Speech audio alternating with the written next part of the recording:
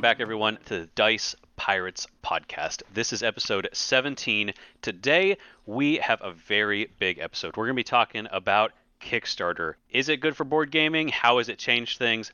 There's a lot to break down. And we have an exclusive interview with Jamey Stegmaier that we're going to get to in just a little bit.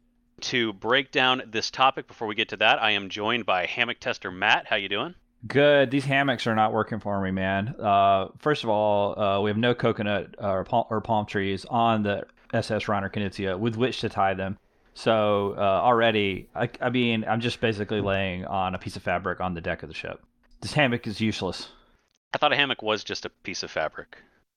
I need some trees, man. When are we going to go to a wonderful island oasis?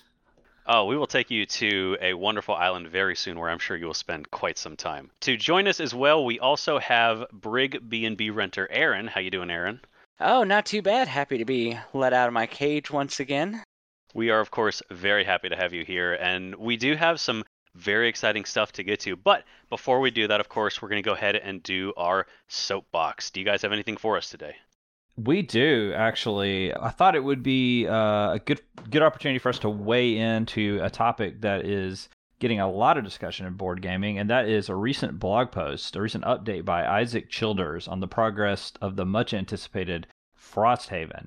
And in a recent update on his website, he talked about some changes, some evaluation that's happening to the game's story, and that they have brought in a cultural advisor to take a look at the game's depiction of the various peoples and groups and, for lack of a better word, races depicted in the game. And whether or not all of that is both sensitive, inclusive, or possibly even unintentionally harmful in some way, reflecting back on real-world issues. And it's this kind of like self-reflection and examination of these themes of like race and identity in games that we're seeing more and more. And I think it's a really healthy sign of the growth and evolution of storytelling in gaming.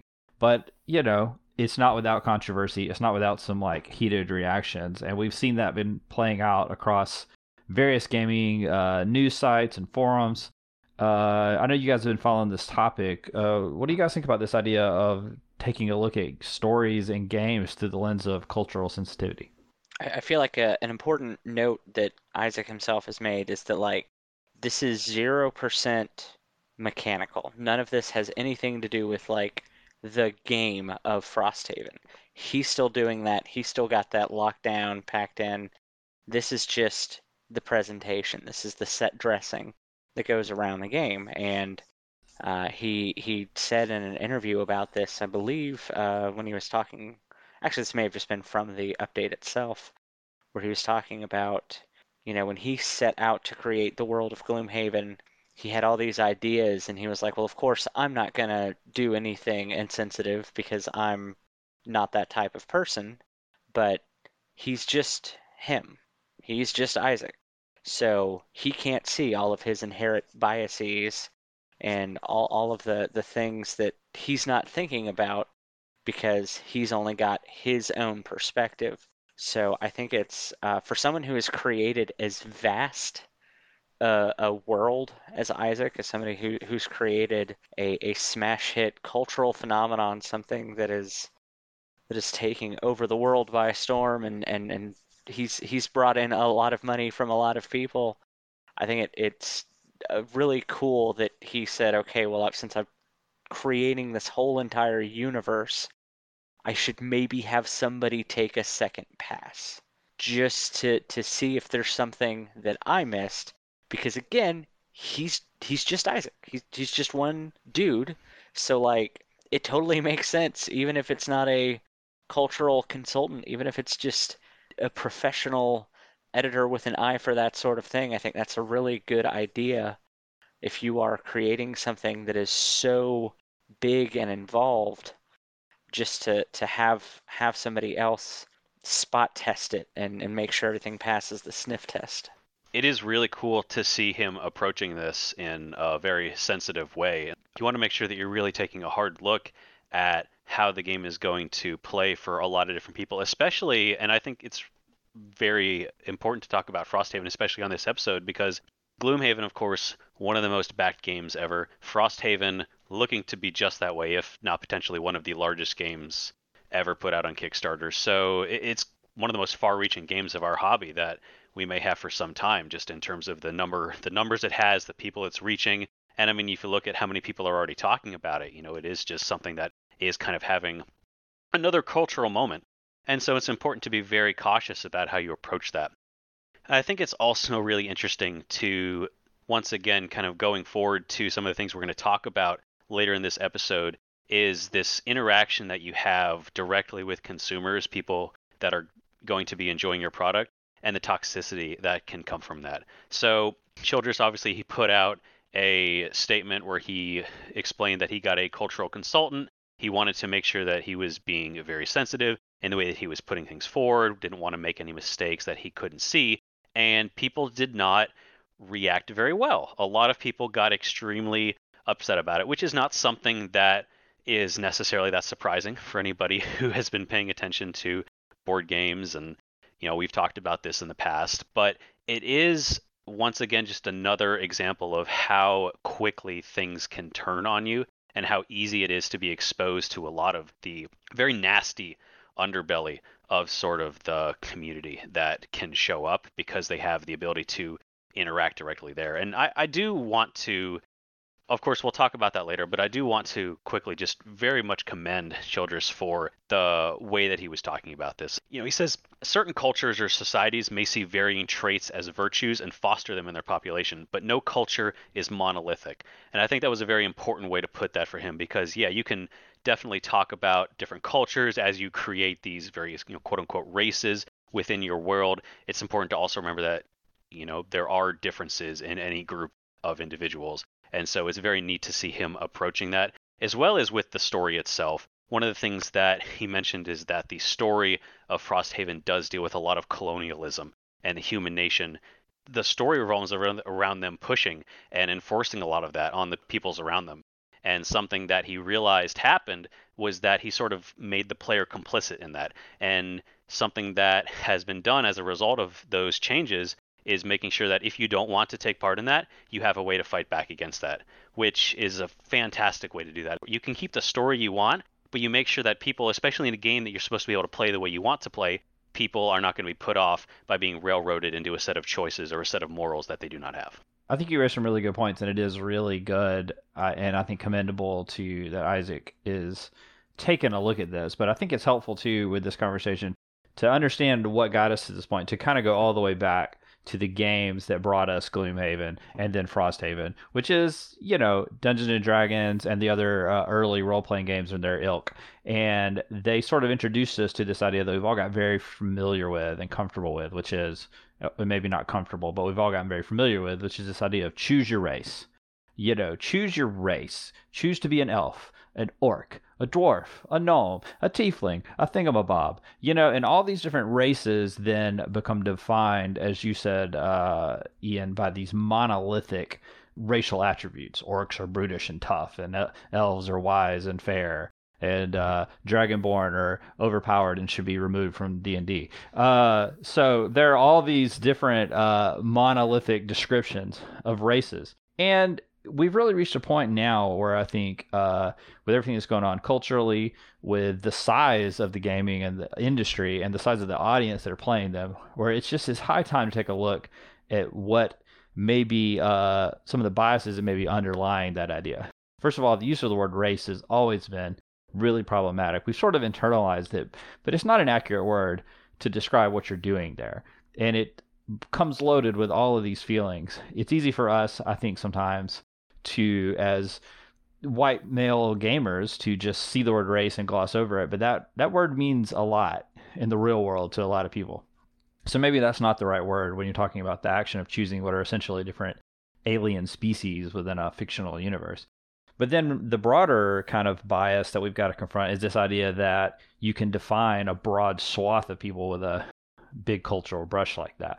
And so you're seeing D&D confront that with Tasha's Magical Cauldron of Things and Stuff, I think is what it's called.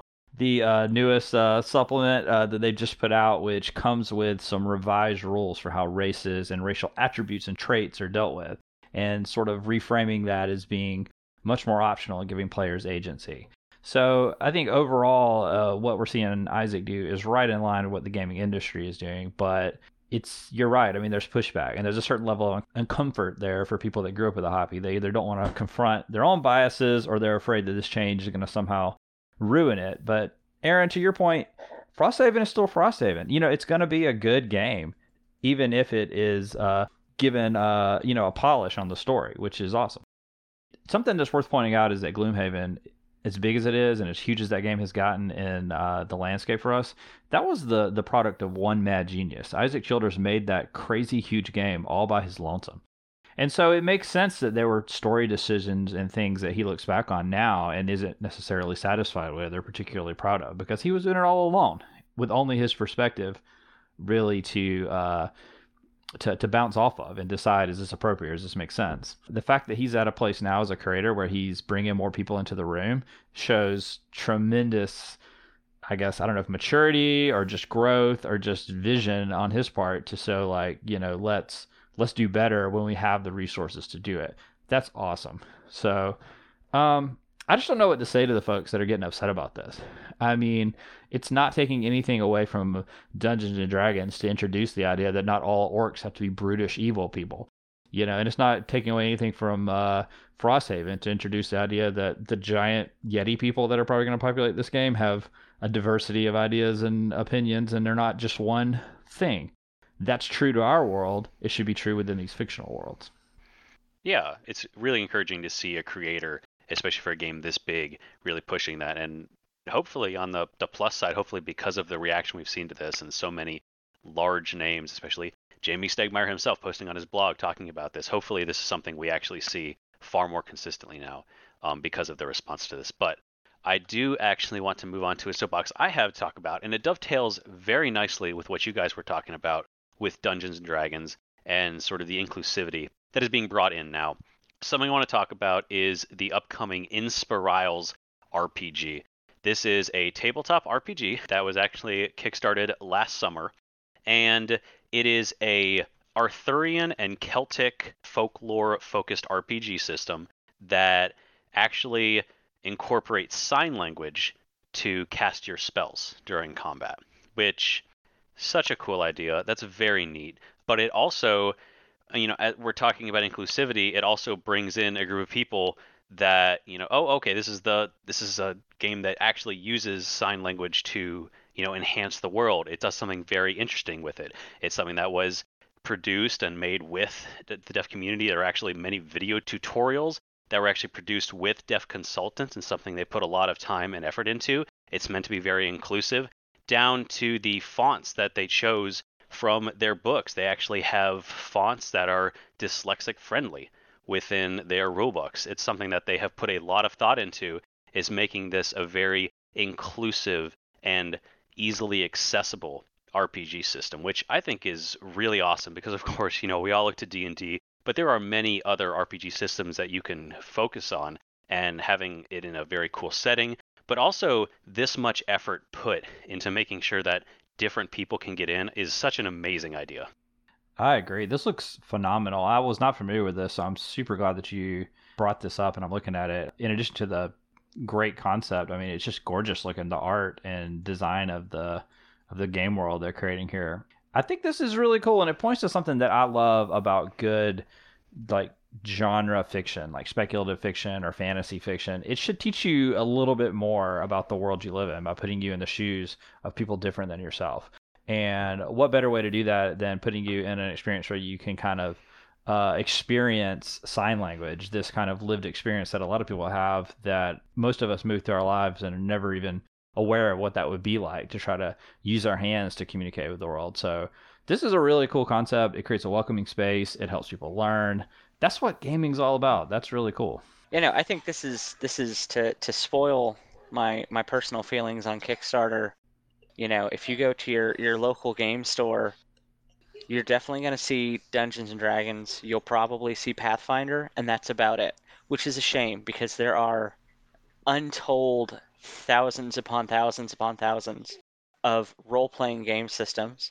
This is something that, if it weren't for Kickstarter providing this democratization of creation and ideas, I don't know that this would have gotten made or even, have gotten a wide reach that something like this really deserves.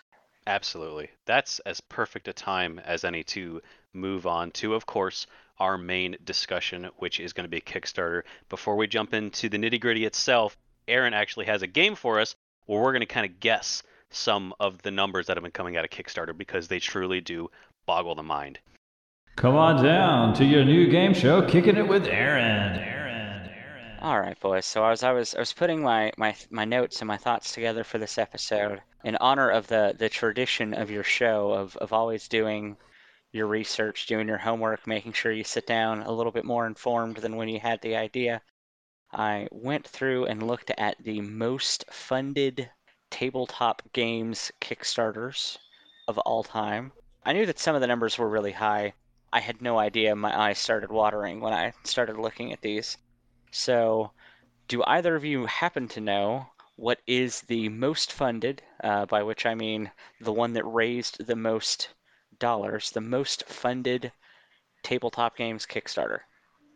I do have a guess, but I want to see what Matt thinks first. I think I know too. I remember this being in the news a while back for making a lot of money. I can't remember if it still is. And I also can't remember the exact title, but it's one of these dumb games where it's like cats and hand grenades or something like that. Yeah, Exploding Kittens is my guess. You're both wrong. It is, Oh! in fact, Frosthaven. What? Already? It's not even out yet. Frosthaven was the most funded Kickstarter of all time, raised $12.9 million. $12.9 It is million. the third most funded Kickstarter on Kickstarter across everything. Like of Kickstarters. Not Kickstarter Yes. board games, but just of Kickstarters. Since Kickstarter launched way back in 2009, this has raised the third most money. That's utterly mind-boggling. That's incredible. I can't believe they made that much money, and being the third most before it's even out. That's actually crazy to me. We're truly living in the era of the geek, right? When something like that can raise $12.9 million, Marvel movies are making billions, and Dungeons and Dragons in a Box is making $12.9 million. That's awesome, and also frightening on some level. Last episode, 2 episodes ago, you guys were talking about Simon's Marvel United X-Men edition. Didn't even break the top 5 Wow. for tabletop games. Man, do you have another one for us? Yes, so number 2, another cult favorite. So Frosthaven had 83,000 backers, made $12.9 million. Kingdom Death Monster, 1.5, a kind of ignominious title in board gaming. Yeah. One that, kind of spoken in hushed whispers in the backs of convention halls, because where else are you going to play it? Had only, again, Frosthaven, over 80,000 backers. Kingdom Death Monster, 1.5, just under 20,000 backers. So, like, a fourth of the people. A fourth of the people. Okay. Also, remembering that game comes in a, toddler coffin. I have to say over 10 million, surely. I feel like you're setting it up for it. Maybe it's all a mislead. Oh man, I think it's over. I remember this game is a bonkers. I refuse to believe the Kingdom Death Monster raised over $10 million. I just cannot accept that. Kingdom Death Monster, 1.5. So again, this is the second Kickstarter for this game. 19,000 backers, raised over $12.3 million, making this the 5th most funded Kickstarter ever. That game, are you kidding me? Kingdom Death Monster, that game looks crazy. It's so expensive. Part of it is that, the whole thing is that you get this 50,000-pound box of plastic to cut out and paint, because you don't get assembled minis, because every item in the game is a thing that you can actually put on your guy. Sure. Yeah. If you find a little stone axe, you're gonna like put it in your little guy's hand and snap it on there. This is on average about $600 per backer. Just to throw that out, that's $600 per backer on this game, just to really kind of give you guys a real idea of just how much money this is. Yeah, I guess I'm just incredulous that many people have that much money to throw at hobby board games. I don't know that I spend $600 in a year on. I know that I don't spend $600 in a year on board games. I really would be shocked to know that I did. I have to tally it up. This is kind of like leading into again, kind of leading into the the discussion on this. Some of the concerns I have is like, are all the people that are backing this like, can they afford this? I mean, is this okay, or is this like weird pressure environment and like gamified environment of Kickstarter making people make irrational decisions, like spending $600 on a box full of like sub Game Workshop minis? There, I said it. They're not that cool looking. All right, now I've got one more just to wrap this up. So the fourth most funded tabletop games Kickstarter of all time is Exploding Kittens from the people that brought us the oatmeal that launched a whole tidal wave of games in a similar venue. A modest 8.7 million, but this has the honor of having the most backers. So this is the most backed, not the most funded, but having the most people contribute toward this campaign. Just throw out a number. I'll give you a hint. It's more than 100,000 people. How many backers of Exploding Kittens? How many backers? And this is the most backers that any Kickstarter campaign has ever had in the history of the website. Okay, how much money did it raise again? 8.7 million. 8.7 million for a game that probably costs about $30 out of the box. Are you gonna do mental math right now? I'm gonna say around 225,000 people backed this. That's a very specific number. I'm gonna say 500,000 people. All right. Well, if we're doing prices right, you both lost. But Ian was absolutely the closest. 219,000 backers. Wow. 219,000 people. So I have two thoughts on this. First, we talked the other episode about Eric Lang's thoughts on gateway games and just the idea of, sort of changing what we think about gateway games. If you want to talk about a gateway game, a game that is able to get people into the hobby, I mean, the reach that a game like Exploding Kittens had that is willing to open up people to doing something a little bit more interesting than Uno or something like that, you can't top that. I mean, 219,000 backers on a game that then of course goes to stores and more people are going to find because everybody has it in their homes now. I was about to say, and that's 219,000 people on Kickstarter. On Kickstarter, and that was back in 2015, I think. Like that was years ago. This was that was still back in the early days of Kickstarter. My second thought is this, and I just when you look at the stats on Kickstarter and you really kind of get an idea of the amount of money going into this, in almost every single stat, games, which does include video games as well, but games as a stat is in almost every single category the highest. And the vast majority of that are, in fact, tabletop games. When you look at the number of total dollars that have been put into it, the number of live projects, the amount of live dollars, the only areas in which it does not come out on top are the number of launch projects in which it is closely beaten out and the number of unsuccessful dollars, which means that actually, in terms of successful projects, games are actually one of the higher performing, which is bonkers when you think about just the Kickstarter in general. Games are such a massive success and it works really well for them. I still don't like Exploding Kittens. All that was really well stated, but I just need to make that point. Yeah, the just one final number because I like numbers. Altogether, so you got Frosthaven, Kingdom Death Monster 1.5, the Wormwood Gaming Table, which kind of a but it's under the tabletop games category, so it's on the list. Exploding Kittens and recent comer to the throne, Seventh Continent. Altogether, the top 5 tabletop games Kickstarter projects have raised total over $50 million. Wow. I mean, it's not a small hobby, folks. This is big business. It's not, is Kickstarter having an impact? It's what's the impact? All right, so welcome back to the Dice Pirates, and we're going to go ahead and dive into our main topic this week, which is Kickstarter. Are we good? Are we good with this? So the background of this episode for us has really been some of the discussions that we've had week after week. It felt like in our intro topic, where we kind of break down the latest news, and there was some new staggering amount of money that a game had raised that week on Kickstarter, and it really, the first one to kind of catch our attention was several months back with the Stellaris Kickstarter, a game that did not seem to functionally exist as a game when it was raising millions and millions of dollars, and yet it didn't really seem to stop the masses. And so it kind of got this question going in our minds of like, is the relationship between game players, board games, and the board game industry, is all of this okay as far as how it relates to Kickstarter? Is Kickstarter healthy?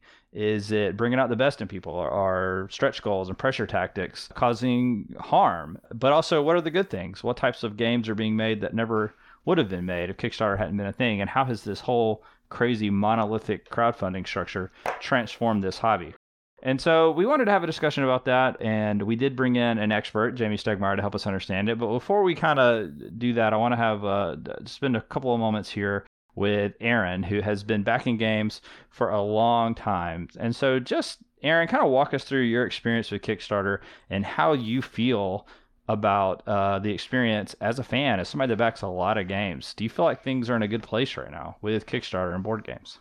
The first board game Kickstarter I ever backed was way back in September of 2012, if you can imagine such a time, back when the dinosaurs roamed the earth and television was black and white. In the intervening almost decade, I have backed almost 200 board games, which was a mind-blowing number to me when I pulled that number. When you say it out loud like that. Yeah, I know, right? Also, to show the grit and the dedication that I have in my heart, Kickstarter doesn't allow you to filter your backed projects by category. So if you want to know how many you've backed of a certain type, you just kind of got to load up the whole list and then count them. So that's the kind of insane person that you've invited to hang out with you. There is certainly a lot. Anytime you get this much money going, trading hands in one place, like we said in the last segment, $50 million just in the top 5 projects. There are going to be some bad actors. There are going to be some people who mean well and get way over their heads and everything crashes and burns around them. I think Kickstarter being kind of a self-selecting audience as the platform has matured and as people have gotten more familiar with what to expect from a Kickstarter, and people have gotten better at how to present their Kickstarter. It certainly does become easier to separate the wheat from the chaff. Somebody can, and it happens especially in the just general technology sector of gadgets and gizmos and portable hard drives and phone chargers. You see that all the time where somebody will either have a whole project based around 3D renders and then they just cut and run with the money, or it turns out that their project is just a thing that they bought on AliExpress and had branded and then drop shipped from the plant that was already making it. Is that a thing that you can do? I mean, I'm not saying I'm gonna do that, but do you have some tips on how to do that if I were? Phone chargers. Just everybody loves a $20 phone charger. Just give it some weird like, oh, and this has built-in Bluetooth, so it can also be a speaker. Put a speaker in it, just money will rain down on you. I heard Frosthaven's gonna have a speaker in it.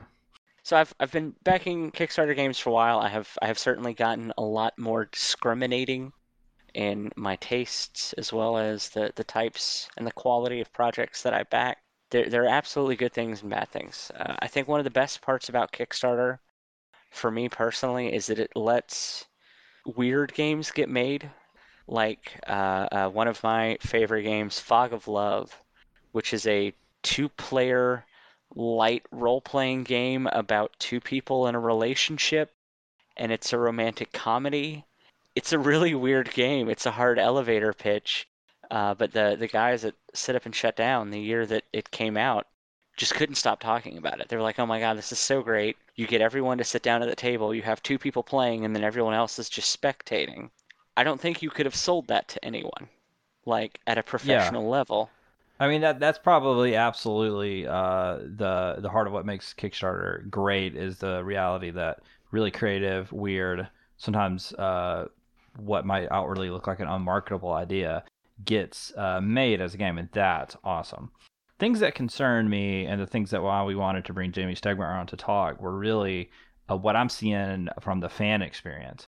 The fear of missing out that seems to drive people to back crazy large numbers of games at high levels. The way stretch goals are creating kind of a inflated sense of urgency, and how the entire process has almost been gamified in a way to make consumers maybe not make the best choices with their money.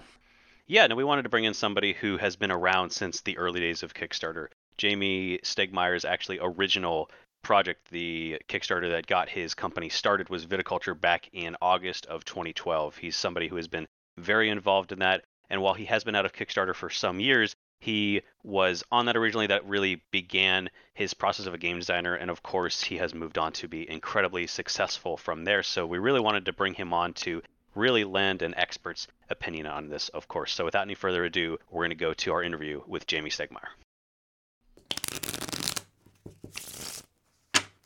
All right, so we are thrilled to have a special guest with us here today on the Dice Pirates podcast. It's somebody that doesn't really need an introduction. If you're a board game fan, you probably have one of his games within arm's reach right now. You know him from Scythe, Viticulture, and many other games. Thank you, Jamey Stegmaier, for being with us today. It's a pleasure.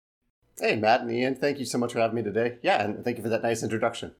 Well, we thought about you right away when we were thinking of doing a show on Kickstarter, and kind of to give you some background on this on our show the last couple of months, we just found ourselves talking more and more about what's going on with the state of Kickstarter and board game. Just kind of watching agog as so many games raise huge amounts of money and the kind of urgency around it. And we found ourselves asking, are we good? Is this okay? So we decided we wanted to reach out to someone who really knows the relationship between Kickstarter and games pretty closely. And so just to kind of start the conversation, I want to kind of start at a macro level for somebody who's been involved in games for a while now professionally. What has Kickstarter meant? How has it transformed the game industry in the last decade or so? Yeah, a decade is a good, I think, benchmark for it. Back when I started to pay attention to Kickstarter, I think it was right around when it launched. It was either 2008 or 2009. I was fascinated by it, and I started to see, about a year later, I started to see a few game projects on it. But it's amazing to look back at how few games were on it then, how little they raised compared to now, even though it seemed like a lot of money at the time, and the quality of the project pages, including some of my early projects, compared to the quality of the project pages today. All those things have just increased in quantity and quality exponentially over the last 10 years, like you said, a decade. So what has it meant for the design side in terms of the process of like getting a game made? I mean, has it in some ways made getting an idea, particularly maybe if you're a new developer, getting it from idea to reality even easier? Are there downsides to Kickstarter? Oh yeah, I mean that's a whole long podcast in itself. Other downsides to Kickstarter, and definitely upsides too. But I guess the first part of your question would be the easier one to focus on, which is how has that impacted the design process, the publishing process a little bit. From the design process, I would say it's very encouraging that Kickstarter exists to designers who come up with pretty much any idea, and any idea that they're willing to execute and put time into developing and playtesting. We've seen things, games that I don't think any publisher would have made without seeing its success on Kickstarter, or without being able to fund it on Kickstarter, big games and small games alike. I come from a little bit of a place of privilege here because I got in pretty early and my company has done pretty well. But I am guessing that a lot of the smaller creators, just because there are so many small game companies trying to make games, that I think the line at manufacturers is probably getting pretty along at this point.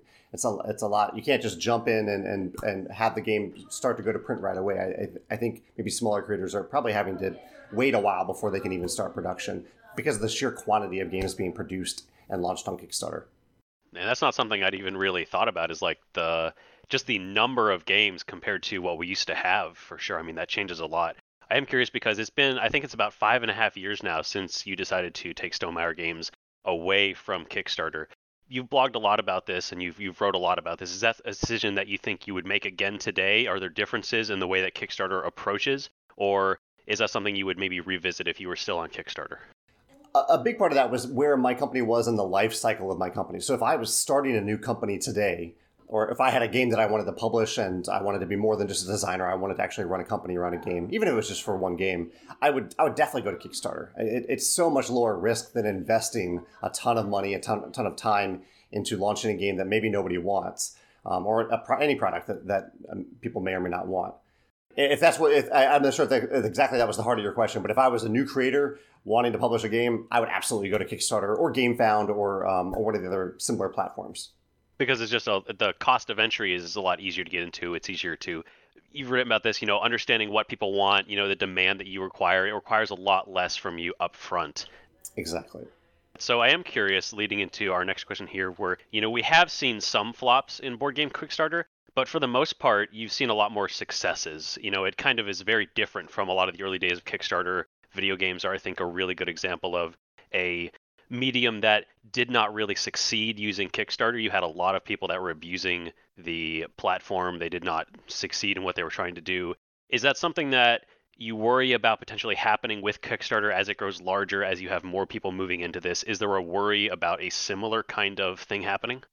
Well, I first want to say that I really like the way that you phrased that question. You sent that one to me in advance, and I really like it because I think sometimes the media tends to focus on like the one project that goes really, really poorly. It's easy to focus on that one. And there are a few of those in the board game space, as you alluded to, but they're very rare, especially compared to, as you said, the video game industry. So I really like that you framed it that way, and I hope people can really hear that. Does the risk go up as we have more projects on Kickstarter? Maybe to a certain extent, but I think while the number of creators and projects increase, I think how good backers are at discerning projects that are genuine and real and creators who can be trusted, that has gone up as well. A lot of backers know what to look for now and kind of look out for each other. Whereas 10 years ago, they didn't really know what to look for if there was a fraudulent Kickstarter project or someone who didn't know they were doing or had a timeline that was just outrageous for their project. But I think backers know that now. Yeah, the audience is definitely getting more informed about what a potentially successful Kickstarter looks like. And then also there's these, name players now. They're just kind of always in the space, or certain companies that they've delivered games. You know that this game is going to come out no matter how wildly ambitious or how many minis they threaten to throw in the box. This game is going to show up eventually. But one thing I am curious about, something we keep talking about on our show, is this kind of FOMO and this urgency, the fear of missing out, and the urgency that fans are feeling. So many fans are backing a lot of games at high levels, and some of that is being driven by the use of stretch goals. And there's almost a kind of gamification that's happening where publishers kind of know how to apply the pressure and make you feel like, gosh, I've got to get in there and I've got to get in at a high level. Is that something that concerns you, like how publishers are using stretch goals? Is that a problem potentially for this approach to crowdfunding? I think it depends on how the stretch goals are implemented, specifically in terms of Kickstarter exclusives. Because if you have stretch goals that aren't exclusive, maybe the stretch goals are going into a future expansion or they'll be available from the publisher's website at a higher cost, but still available. I think that's very different than the fear of missing out that a publisher can create if they make those Kickstarter exclusives. It's one of the reasons that I moved away from those exclusives very early on, among other reasons. But I didn't want to use a fear tactic to draw people to my project. It just didn't seem healthy to do that.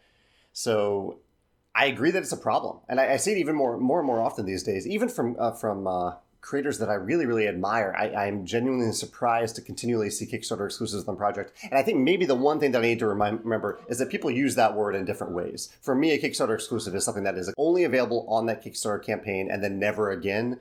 But I think that has a very fluid definition to some creators. Many of them say, it's Kickstarter exclusive, but we will sell it later. And then to me, you just should use a different word there because you're tying back into that fear, even though you aren't using that word accurately.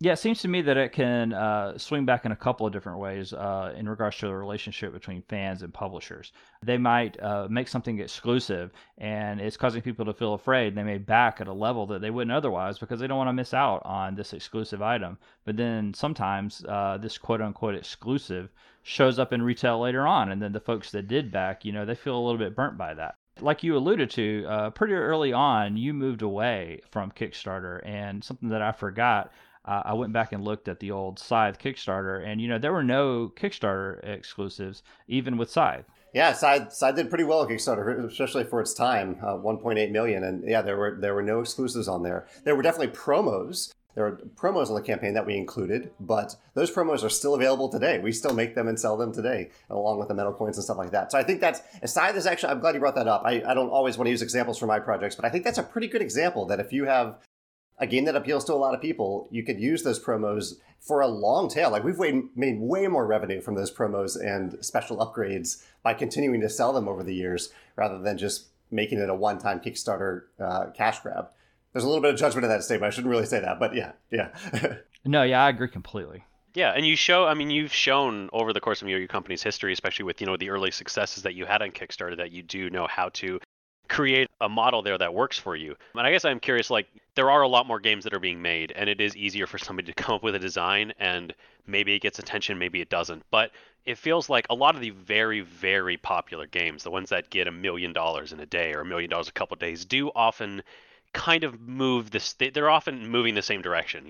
They're larger games, they have a lot of minis, and justifiably so, that costs more money to make. But is there a concern that there may be kind of this progression of the hobby to move in this one direction and prioritize a certain type of game over others because of the success of these? Or is that something that is just bound to be happen because some games just sort of grab attention more? It's a good question. And I know those are the projects that are easiest for us to look at and catch our attention. But at the same time, I still do see plenty of projects that maybe they don't raise the $1 million or the $5 million, but like Canvas comes to mind recently. Canvas has done very well with the first Kickstarter, their follow-up Kickstarter, just because they made a good, unique game and they had presented it well. I don't think they went over 1 million, but they sold, I think they made like 50,000 copies of that game in the first print run from the combination of the Pledge Manager and the Kickstarter campaign. So I see what you're saying. I think there are creators who certainly will look at those campaigns and think that's what I need to do to be successful on Kickstarter. But I hope there are other creators too, and I think there are, who look at the canvases of the world and think, I want to do something unique and different and special and make it beautiful. And it's okay that I don't raise $1 million, but if I get 10,000 backers, that's a great way to start my company. Definitely seems like a very easy place to start. Like you mentioned, if you do want to start there, just the idea of being able to directly interact with your audience in the way that you haven't before. I realize that you have been out of it for some time, but one of the things you did write about was sort of this, as you interact with all these people very directly, you do tend to come in contact with the worst of human nature. Do you think that's something that Kickstarter has tried to solve, or is that still something that maybe people do run into, is sort of this, in the direct interaction with consumers, whether it's consumers to producers or producers to consumers, you do tend to end up with difficulties with that relationship. Is there progress made on that, or is that still going to be one of the pitfalls of Kickstarter? Unfortunately, I think it's still a pitfall, particularly while projects are live. After a project is over, if you have a truly toxic backer, you can just, even without their permission if you want to, you can just refund their money and they can no longer make comments on the Kickstarter page. But during a campaign, I think you can flag comments now, but I don't know if you could just take a backer off a project. I don't think they've enabled that. And that to me is really unfortunate. I understand it a little bit, because sometimes you might have a backer who is challenging you in a healthy way. And on a bad day for a creator, and really during a project, every day it's pretty stressful. So no day is a great day as a creator in Kickstarter. You might have those moments where you're like, I just don't want to deal with this. I'll just bump this backer. But they might be saying really valid criticism that inspires a good discussion. But delineating that between the bad actors, the very few toxic people on Kickstarter, and being able to remove them from a project to create a healthy atmosphere, I wish that was possible on Kickstarter, and I don't think it is. That's one of the things that I've really, really enjoyed with continuing to build communities off of Kickstarter in places where I have a little bit more control over the moderation, so that I can create healthy environments where people can challenge me in healthy ways, and I can answer a wide variety of questions and criticisms on those platforms. So another question that I wanted to ask you, I know you've written a good deal on how-tos for somebody wanting to get started in Kickstarter, and you've been really great about providing advice on your blog. But I'm curious, what would be your advice for a fan using Kickstarter? You know, how do you have a healthy relationship with backing games? If you want to get started backing games, what should you be looking for? What's a good project? And how do you make good decisions about where and when to invest your dollars? That's a great question. Yeah, I like looking at it from a backer perspective. That's really interesting. I don't write about that very much. For me as a backer, I am typically looking at a couple things. One, I'm looking at the presentation on the project page. So if they're not only like beautiful art that draws me in, because art is very subjective, but also the graphic design and the layout of the page itself. If care and attention has gone into that, and even the wording, if the page is very relatively typo free, if you can tell that they put a lot of care and attention and a lot of testing into building that project page, that to me is a sign of a reason for me to trust that creator, showing that they care as much about the project as I might as a curious backer. And the other thing I look at is the price. Not necessarily because I'm extremely price sensitive, but and I think like many people, I'm looking for value for what I'm spending. As a publisher, I know how much games cost to make. And so sometimes when I see really overinflated prices on Kickstarter, I'm like, I know you didn't need to charge this much. This is different than retail where you're selling at a big discount to a distributor and then they're selling to a retailer, then they're selling to a consumer. This is creators going directly to consumers. The margins are very, very good. So if I see a price that is just really artificially overinflated, that's a big turnoff for me. And I think that's something for backers to be discerning about as well. What about you guys? Oh, go ahead. Oh, no, I was just going to say that it's actually an interesting point because sometimes I don't know if sometimes consumers really have a good sense of like what is a good price because we don't necessarily have that background knowledge of like what a game costs, you know? So what would be like a price range that would raise your eyebrows or what's something that would help consumers be a little more discerning? What should you be looking for? Well, let's use an example here because games cost very different amounts all over the place. But an example from my company is Viticulture. Viticulture is a game that costs around $12 to make, and it has an MSRP of $60. That's a big gap right there. But the gap is there because when we sell Viticulture to a distributor, that distributor pays us $24. They get a 60% discount because they need to make a margin and then they need to sell it to a retailer who needs to make a margin when they sell it to a customer. The price that we use is basically 5 times the manufacturing cost so that when we sell a copy of Viticulture, we can cover the cost of making it and we have enough money to either make a little bit of profit or to make another copy of Viticulture in the future.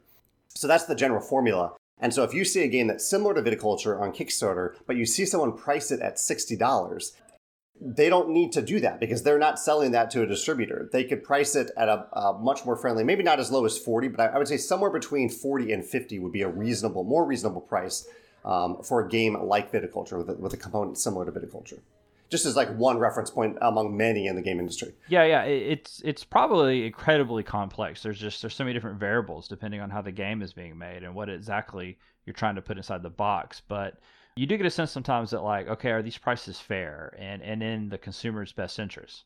I mean, obviously everyone's trying to, it's a business. Everyone's trying to make money.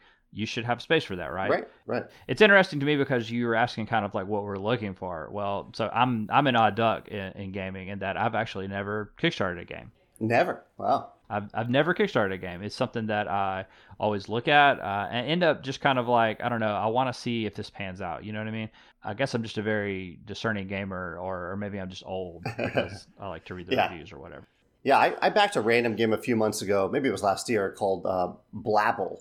It was this little game that probably wouldn't get published by any publisher, but it was a little cooperative game that just had a really nice twist to it. And I think there are lots of little hidden gems out there that are like first-time creators just trying to get their unique idea out there to the world. And I love that you're thinking about supporting them, but it's also fine to support them on the back end too after they publish the game. It is really neat to get to see some of the smaller things, you know. And I mean, for me personally, my initial interactions with Kickstarter were very much back during, kind of the heyday of the video game Kickstarters and sort of witnessing sort of the demise of that and the absolute crash that happened there. I've been very wary of Kickstarter for a long time. And so it is really good to get this kind of, inside view and sort of understand sort of the way that works and kind of the machinations behind that, because it does make it a lot easier to look and say, okay, yeah, I see these smaller people, and it feels easier to support those, especially when it feels like a lot of these bigger, companies, the ones that make a lot of money, do put a lot of stretch goals out there, and you do get this sense of you're missing out if you don't commit the massive amount of money. So it's nice it is nice to look at the smaller ones and kind of feel like you're getting a more complete package even for less money, which is very nice. And I'll add to that for any small creator listening to this, that being small isn't an excuse for skimping on quality or skimping on community building and customer service. I think all those things are even more important when you're small than if you're a big company like Cool Mini or not. So small can be a powerful asset as long as you keep up the quality in all those other areas as well. Yeah, so talking about creators and the creator side, I mean, you do have a wealth of resources available on your blog, so it would be a lot to ask you to summarize all of that here. But just kind of top of mind, what are some of the major tips that you always give to somebody who's just trying to get started with the idea of kickstarting a game? A few beginning things that I ask people to think about. One is, do you want to be a game designer or do you want to run a publishing company? Because there are lots of people out there that just want to design a game, but they don't want to go through the hassle. If they really think about it, they may not want to go through the hassle of actually running a company around that game, because it's a lot. Like my time, for example, running Stegmaier games, at best I get an hour or two of game design a day. Everything else is running the company, and we have 2 other full-time employees now. So that's just like a fraction of the work is game design if you're running a company. 2, I would say, if you haven't backed many Kickstarter projects like you, I would back a few and follow them very closely through the eyes of a potential creator. Like, pay attention to the things that another project, another creator does that really engage you, that are really fun, and the things that maybe make you impatient or frustrated. And take notes on all those things so that so that you're prepared when you run a project yourself. And the last thing I would suggest is to actually just start to build a project page. Kickstarter makes it really easy to start. You don't have to launch. I would recommend not launching it. But if you have even if you're just at the idea stage for your game, it's okay to start that project page and start to play around with what it might be like to have a game on Kickstarter. It's extremely low barrier to entry just to start it and start to get a feel for all the different things that you can do behind the scenes with that project page. Yeah, that's awesome. Those are some great tips. I do want to be sensitive to your time today, though, and thank you so much for joining us. But I did want to give you an opportunity while you're here to talk a little bit about Red Rising. Oh, thanks. Your latest game that's out now. I'm seeing it all over Instagram. Now, we haven't picked it up yet in our gaming group, but it looks really cool. Just tell us a little bit about your reaction to how that has landed and how people are responding to it, and maybe just a little bit about getting that game designed and the inspiration for it. Yeah, thanks for asking about that. Red Rising is a book series that I absolutely love. Have either of you read the books by any chance?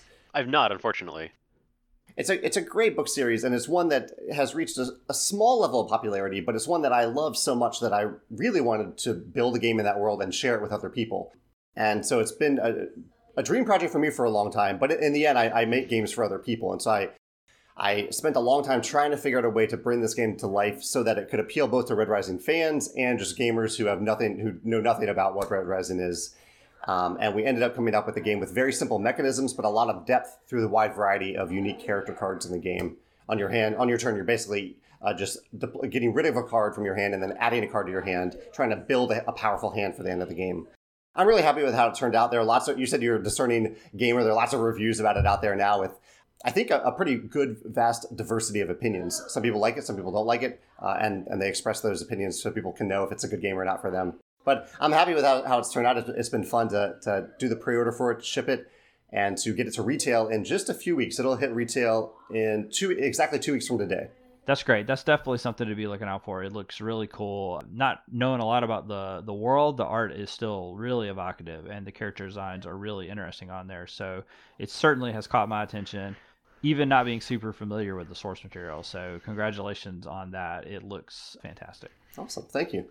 I definitely would encourage people, anybody who is, interested in learning more about Kickstarter, especially from Jamey himself. There are lots of blogs on your website. I'm sure you have written a lot about this topic. There's way more information than, of course, we could ever cover in the time we have. But we really do appreciate you coming on and being willing to share some of that with us, because I definitely learned a lot. It's a pleasure. Yeah. Okay, I have one last thing I want to run by you because it's my dream, and I feel like I may not get another opportunity to talk to you. Yeah. I'm a huge fan of Castles of Burgundy, and it's the ugliest game that has ever been made. I desperately want you to acquire the license for that game, and I want Stegmaier Games to make a deluxe premium edition of Castles of Burgundy with incredible components. The tiles would like sink down into this beautiful little tableau board, and I'll spend $135 on it if you make it. So I'm just putting this out there into reality, just to try to will it into existence. I love it. I love it. Yeah, yeah. I was a little surprised when I think a publisher did pick it up for a reprint or new edition last year, but they didn't actually change much of the art. And I was like, why wouldn't you? Why wouldn't you do that? If there was ever a game screaming for that luxurious Stegmaier Games touch, it's Castles of Burgundy. It needs those great components, good quality cardboard. Anyway, that's my pitch to you. My consulting fee is very reasonable. I'll send it to you. And do you have a request like that as well? Oh man, honestly, I'm just enjoying whatever comes out. I really enjoyed Pendulum recently. Oh, cool. Matt was not the biggest fan, but I personally loved that. Oh yeah, we had a whole episode about it. Yeah, we do have a whole episode about that, and people can check that out. But I love that, not only do you have your own game designs, but you do sort of, in the position that Stegmaier is, I really appreciate that you go out and you find games that have unique ideas behind them, because, that's like you said, that's something that, even talking about Kickstarter, you get some of those games on Kickstarter, but a lot of those are not always found. And something I do appreciate is that Stegmaier does seem to be looking for those games and kind of projects those beyond where they would reach normally. So just keep doing that. I love that. I love Pendulum. I'd love to see more of that concept. Okay, to be clear, I didn't dislike Pendulum. All right, so Pendulum broke my brain. Pendulum hurt my feelings. It was so hard. The timers are going. I was sweating. It was a visceral experience playing Pendulum. That's great. And yeah, I like what you're saying there. The way that we look for pretty unique, innovative games, and so they're going to end up being some hits and some misses. We made a game about birds a few years ago, and that ended up doing pretty well. And we made a game about timers, and that didn't do as well. But some of them are going to work. Some of them aren't going to work as well. Yeah, you gotta swing for the fences. Right, exactly. All right, so we'll leave it there. Jamey, thanks again for making time for us. This was great. It was a pleasure. Yeah, this was great. Thank you so much for your time as well. Thank you. Take care. Okay, so that was our interview with Jamey Stegmaier of Stegmaier Games, and I don't know about you guys, but I thought that was really fascinating, and I'm so grateful that he made time for us out of his busy schedule to talk.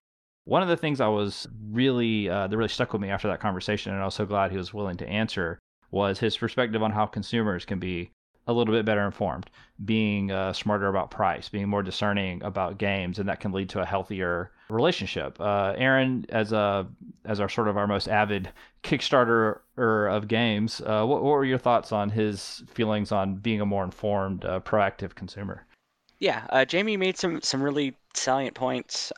You have to appreciate how consistently open he is about this business of board games. He is never one to shy away from talking about the business. He's one of the few companies that will share any kind of numbers whatsoever.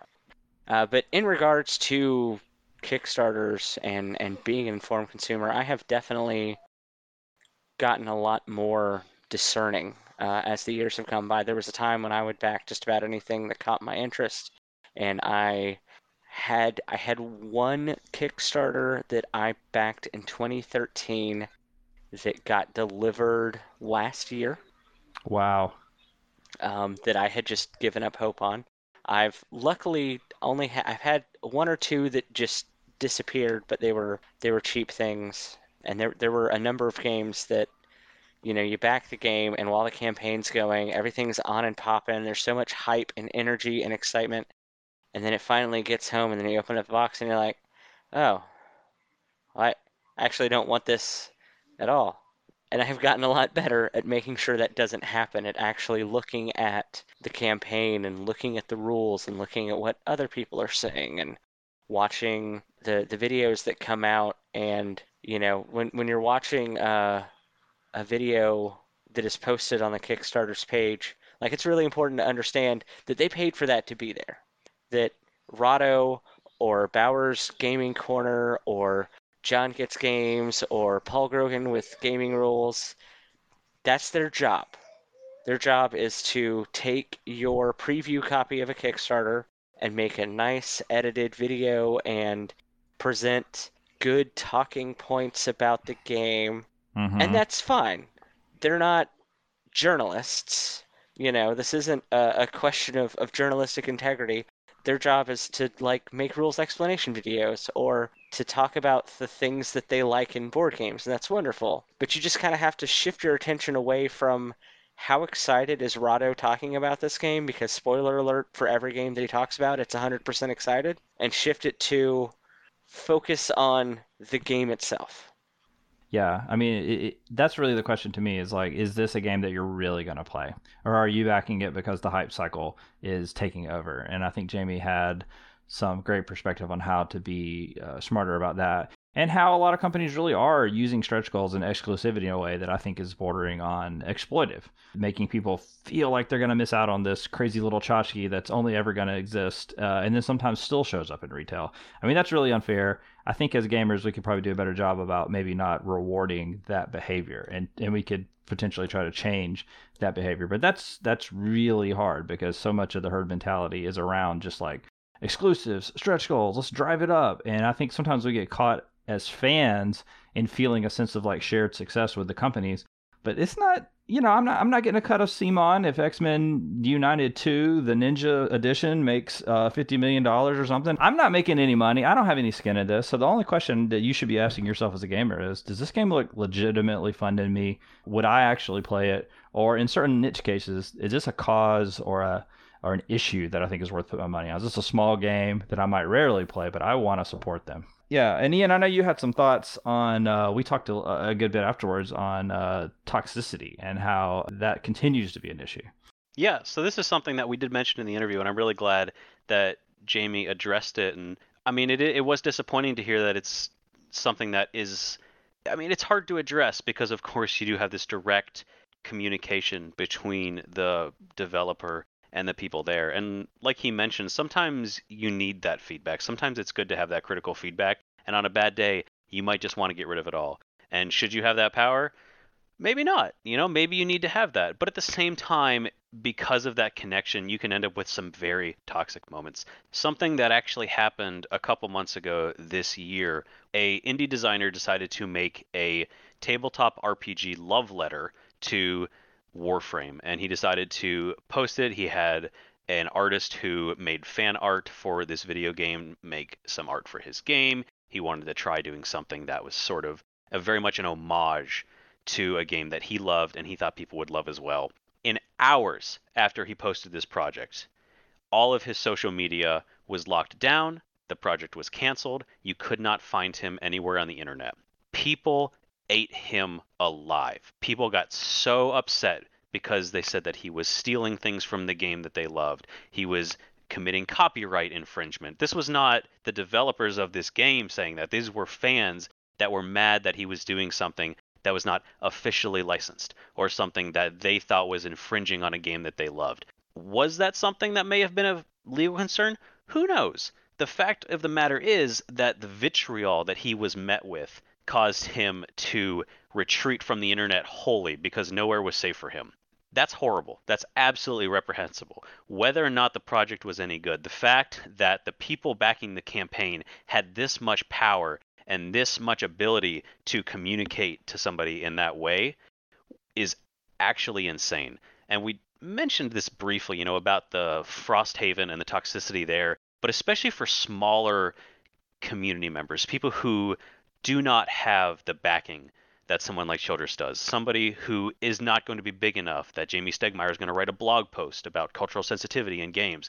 These smaller producers, people who may just be throwing something they're passionate about, if they are met with this sort of response, there's not a lot they can do about that. And because they're putting themselves out there, often these people, their entire lives are put up for display for people as well. So the toxicity aspect of Kickstarter is something that still concerns me. And I do hope that we see some adjustments made in that maybe moving forward.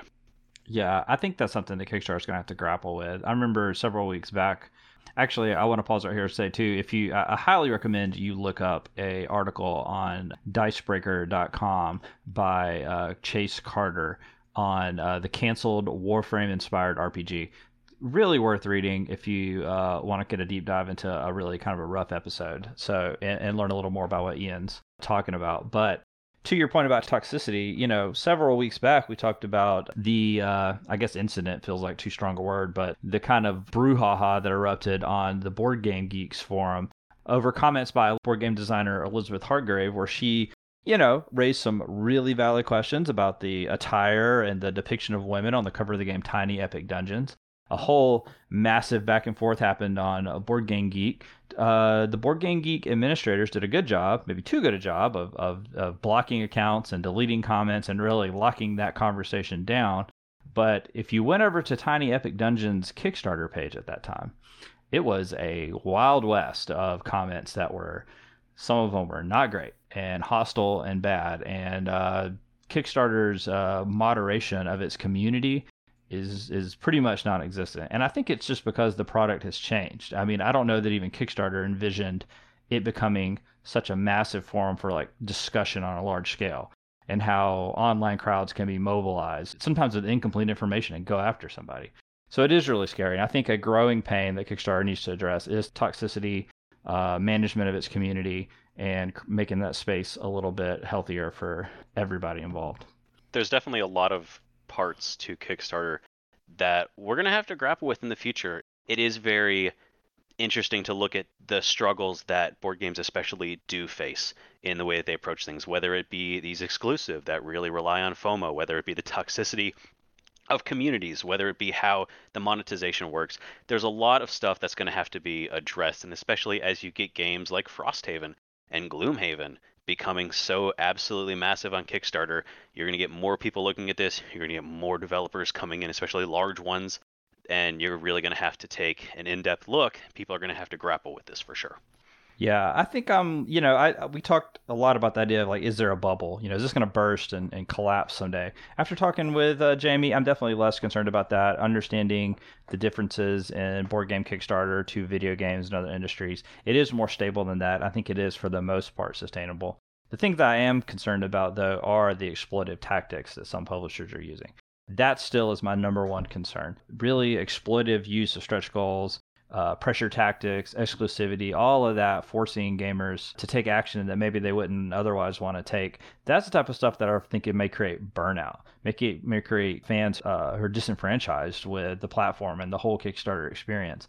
And so I think publishers have a certain responsibility to do better in this space. But as gamers, I think it goes back to just being more informed. I think as consumers, we can do better about not rewarding bad tactics, and we can hopefully make this space healthier, because the thing that I walked away with more than anything else was really appreciating the value of this platform for making small, interesting, complex games a reality. We've talked about several on this episode, like Inspirals, this beautiful, touching role-playing game that incorporates sign language in a meaningful way. Aaron brought up the incredible example of Fog of Love, or so many other unique niche games that never would have made it through the market testing and focus groups and all the other things that would have been required through the traditional publishing model. I mean, even Gloomhaven, the current #1 game on Board Game Geek, never would have got There in. is no way on this earth, if he had walked up into any office and said, I would like to publish, and then the table collapses underneath the box, they'd have laughed him out of the room, and it would have just disappeared into iniquity. But that's for all of its ills, for all of the way that some companies really do take advantage of these terrible psychological tactics. It's really awesome, though, some of the stuff that comes out of it. I think if I was to sort of sum up my final thoughts and sort of my feelings towards Kickstarter after having this discussion, and especially the discussion with Jamey, is that there's sort of a dual nature to Kickstarter, especially as we know it now. There is Kickstarter by groups like CMON, where it's an established company, and when you approach it, really you should be approaching it as if you're going to the store and buying a game, because you know it's going to come out, and honestly, in many cases, probably also going to be in stores for a lot of these bigger companies. So when you approach it as if you're actually buying a normal game, you're buying expansions. How much money do you want to spend on this? Look at it that way. But then there's the smaller side of Kickstarter. Games like Inspirals, games like Fog of Love, these games that are smaller, that are harder to get out, games that may not get lit. You may not see them actually. So I think you need to approach it in different ways. There is, of course, sort of the very corporate side of Kickstarter, sort of as companies move towards this, non-distribution focused model. And then, of course, you have the smaller side. And so I think that's my biggest takeaway is just sort of understanding that there are differences in the way you approach each Kickstarter depending on the size. And really, if you're interested in like these interesting games, definitely looking at sort of the smaller side of Kickstarter is something I'm interested in doing for sure. Yeah. Get past the hype of the biggest, most omnipresent Kickstarters of the week and look for those niche titles that are doing something really interesting. That's my takeaway. That's my pledge. I'll say it out loud on the episode. If, in the interview, I admitted that I've never Kickstarted a game. I will, in 2021, Kickstart a game, and I want to look for a small, interesting title that may or may not ever show up, and that's fine, but I want to support somebody doing something interesting. And in fact, I'll even say if there's a Kickstarter out there that you think needs my attention, message me at the Dice Pirates, and I will take a look.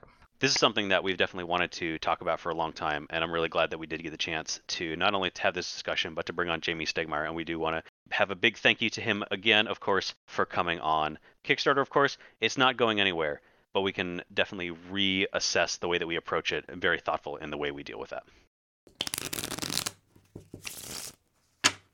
So that is our episode on Kickstarter. Definitely a big one. There's a lot to talk about there, and I'm sure that at some point down the road there will be even more to talk about as Kickstarter continues to change the industry and our hobby. Big thank you to Jamey Stegmaier for coming on. Red Rising, the game that he was talking about, Stonemeier's newest game. On May 28th, it will be available everywhere, which of course, when you're listening to this, is already out. Definitely check that out. Looks very interesting. I've played it. It's a lot of fun. Aaron gives his thumbs up for that for sure. Aaron, we do want to thank you as well for coming on. Always a pleasure to have you. Of course. Happy to be here. So, Matt, if people do want to get in touch with us, or if they want to give you suggestions on good Kickstarters that you can back, where can they get in touch with us?